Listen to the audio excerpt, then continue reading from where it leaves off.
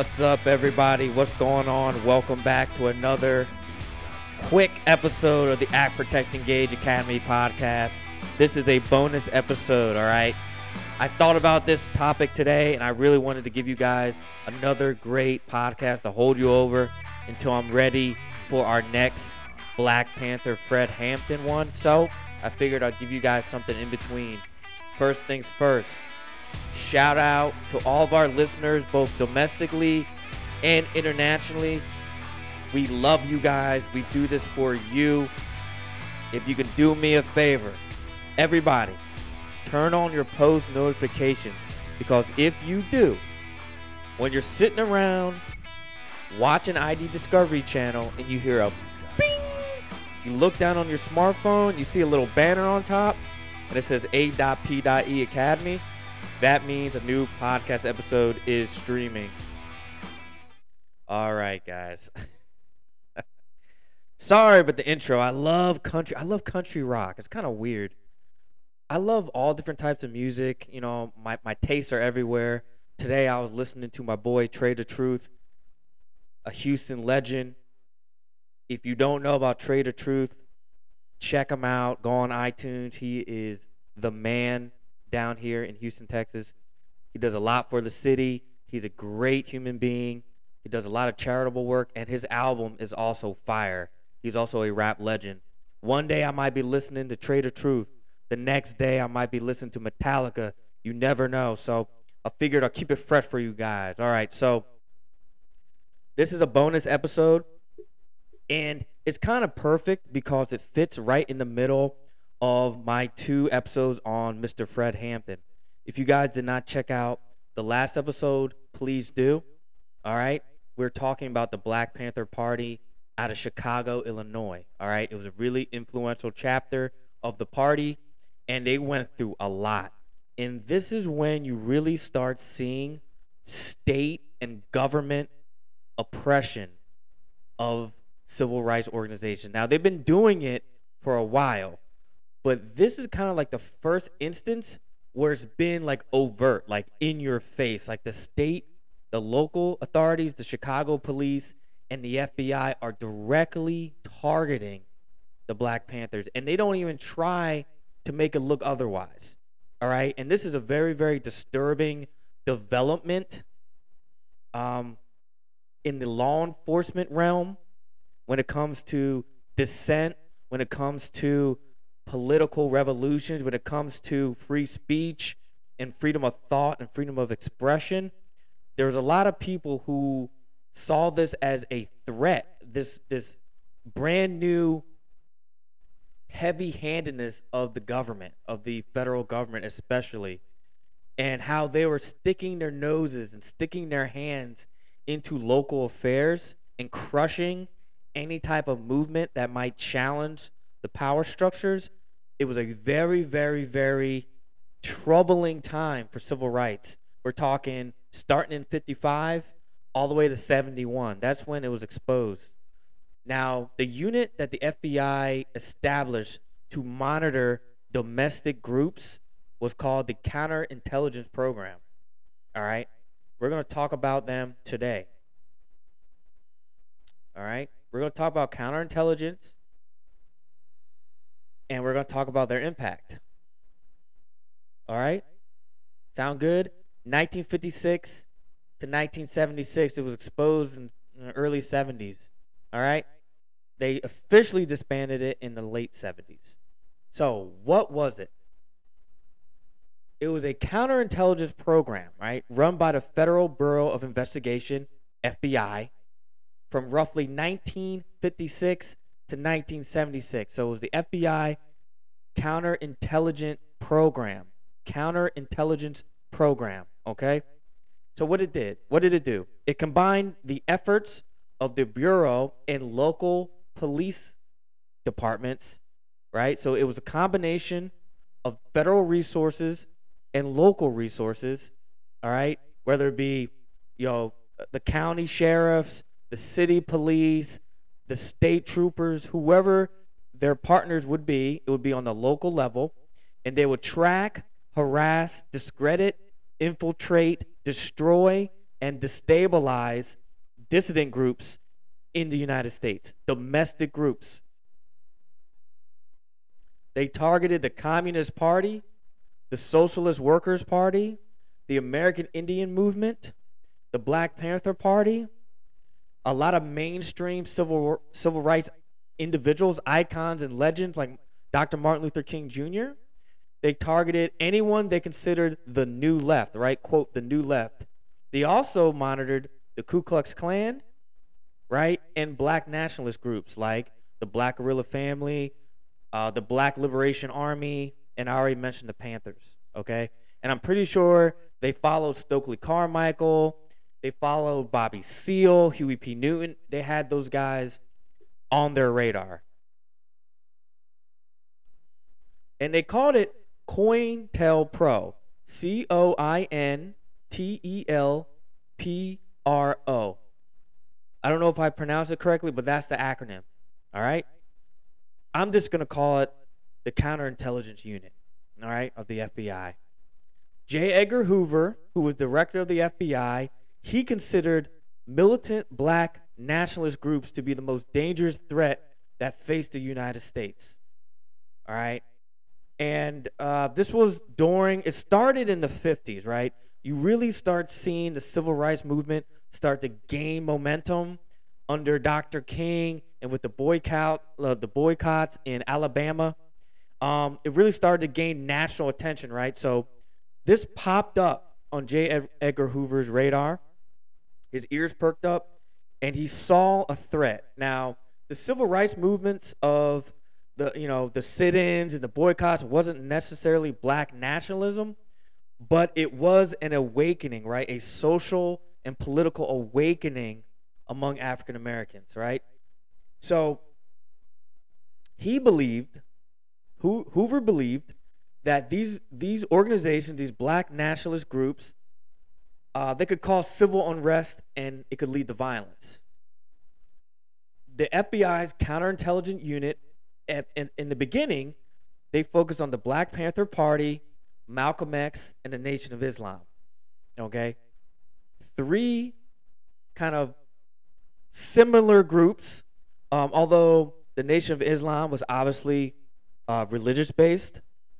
But it's interesting, the Black Panthers actually borrowed a lot of tactics, a lot of ideology from Malcolm and the Nation of Islam. What the FBI counterintelligence program sought to do was undermine, right? So that means stir things up, pull the rug out from under them, sabotage them at every level, right? Undermine, intimidate. So whether it be, confronting people, trying to recruit people to become informants, bullying people, calling at all hours of the night and hanging up, having agents outside someone's house just posted up nonstop, following their families, etc., right? Intimidate. And slander, meaning sending false information to maybe a rival. Remember in the last episode, if you guys have heard the last episode on Fred Hampton, I talked about how the FBI sent a fake letter that was supposedly from a confidential source, right? A black man from the neighborhood, stating that the Black Panthers were talking crap about a rival Chicago gang. Well, they weren't really a rival, but they were a big Chicago gang that the Black Panthers were looking to start a relationship with, named the Black Keystone Nation. So the FBI sent the Black Keystone Nation's leader, Jeff Fort, a letter, basically a fake letter, right? Saying that, yeah, I heard that the Panthers are against you and they got a hit out on you, and I'm not going to tell you anymore right now, but I'll be in touch. So they really wanted to slander and undermine these black nationalist groups. And they didn't just do it to black nationalists, they also did it to nonviolent, more mainstream activists like Martin Luther King Jr. They tapped his phones, they harassed his family, right? They also slandered him, trying to get dirt on him, right? Trying to collect dirt and try to sully his name and drag his name through the mud. So that was their goal, right? Undermine, intimidate, and slander. The counterintelligence methods used by the FBI program included sending undercover agents, right? We call them rats, snitches, informants, whatever you want to say, into the Black Panther Party, where they incited criminal acts. Okay, so they incited them. So there's an instance where I talked about in the last episode, or did I talk about last, or I have it coming up, where an FBI informant named William O'Neill, he tried to get the Panthers to buy a bunch of submachine guns, which were illegal, right? He approached them, hey, you want to buy these guns? You want to buy these guns? They're like, nah, get out of here with that. We don't want any part of that. So they would try to entrap them, which is ridiculous, right? So they would try to incite criminal acts, and they just tried to turn the public against the Panthers by making them seem more violent than they were. Other methods included planting informants, video surveillance, wiretapping, we just talked about, as well as phone call campaigns and false letter writing, right? We just talked about that too, to sow intergroup discord. The counterintelligence program is suspected to have contributed to the divide that formed between Malcolm X and the Nation of Islam that ultimately resulted in his assassination in 1965. Now, the two men that were convicted and jailed for Malcolm X's assassination have been recently exonerated, okay? It found out that they were framed, that they didn't do it. Now, the question remains, who killed Malcolm X? A lot of people believe the government killed Malcolm X. No one has any real proof of that, but with the type of shade that the FBI had been up to during that time frame, it would not be surprising to anyone if they were found out to be behind the assassination in some way. It is estimated that the counterintelligence program and the police officers working as part of a program, a concerted effort, killed 28 Black Panther Party members nationally and imprisoned another 750 in an effort to destroy the group. We also talked about that in the last episode. So, if you're not getting my drift, check out the last episode. It's a really, really informative episode, all right? The FBI was after certain groups, and they did not make any bones about it, all right? They were not trying to hide it. It was pretty obvious. All right, so this divide, right, these tensions that they try to create within the Black Panther Party, it led to the actual murder of one of their members. All right? It led to a murder, and they are also believed to be behind the assassination of Mark Clark and Fred Hampton, who we're going to talk about on Saturday, okay? And that's a whole different story. That's a whole different can of worms. And we're going to dive deep into that on Saturday's episode. To try to get a full picture of how the counterintelligence program worked is not easy to do. You kind of got to piece, different parts of the puzzle together, right? There's a lot of stuff that's still confidential and not available to the public. However, there are some public records that do exist. Due to the highly sensitive nature of many of these surveillance programs, many of the details of the programs were intentionally never put into writing so they could not be exposed later, right? If you don't write it down, if it's not recorded, right, who's to say it ever happened? And that's kind of the belief behind this super confidential, super illegal program that the FBI was running. The less people know, the better. Some of these files, though, came to light in March of 1971 after a leftist group called the Citizens Committee to Investigate the FBI broke into a small Pennsylvania FBI office, seized documents, and disseminated them to news outlets. In 1975, the U.S. Select Committee to Study Governmental Operations with respect to intelligence activities, also known as the Church Committee, helped bring other of the counterintelligence activities to light. But because the committee only required the FBI to provide heavily redacted documents, its impact in exposing the truth was extremely limited. All right, so we talk about the FBI's secret unit in the next episode of the Act, Protect, Engage podcast. Okay? The next episode is entitled The Assassination of a Panther, 2 shots to the back of the head. Fred Hampton was killed laying in his bed. He's believed to have been heavily drugged. It is believed that a FBI informant, a snitch, a rat, drugged him before he went to sleep, which would allow him to which will allow the FBI to enter his apartment, target him specifically, and he would not be able to respond in order to escape or fight back. All right? There's actually a specific unit called the SPU that was created as a joint task force between the Chicago Metropolitan Police Department and the local FBI field office in Chicago that was used specifically as an assassination squad to hunt and kill Panthers.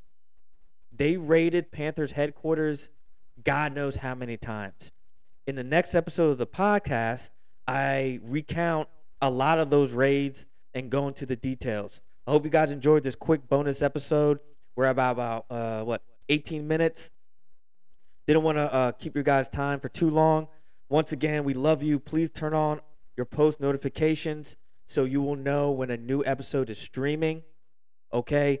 We try to put episodes out every 2 days or so, depending on my schedule, which is why I did one today. Although I'm not fully prepared to put out the full part 2 of the Fred Hampton assassination yet, I decided to do a bonus episode to hold you guys over until Saturday. I will have everything ready. My research is officially coming to a close, so we're going to get everything together, get the outline finished up and perfected. I want everything to be perfect for you guys. So if you haven't heard part 1 yet, make sure you go back and you check it out, okay? Thank you so much for listening. I really hope you guys have had a great week so far. Remember, it's Friday Eve, right? It's Thursday, right, guys? I think so. It's Thursday, Friday Eve. I actually had an easy day today at work because the power went out in the office. So for most of the day, we were just sitting around. I also went to the range today, got some shots off.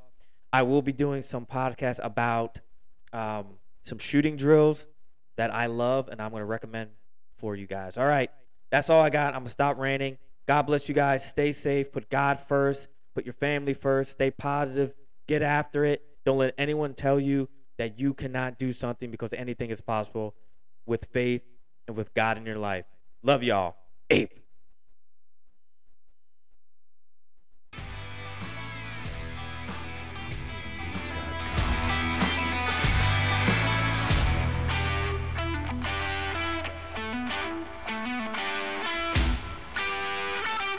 Yeah. Shout out to my buddy Corey Rose, a great country singer. Look him up on iTunes. Corey Rose with a K. Korey Rose. 8 out.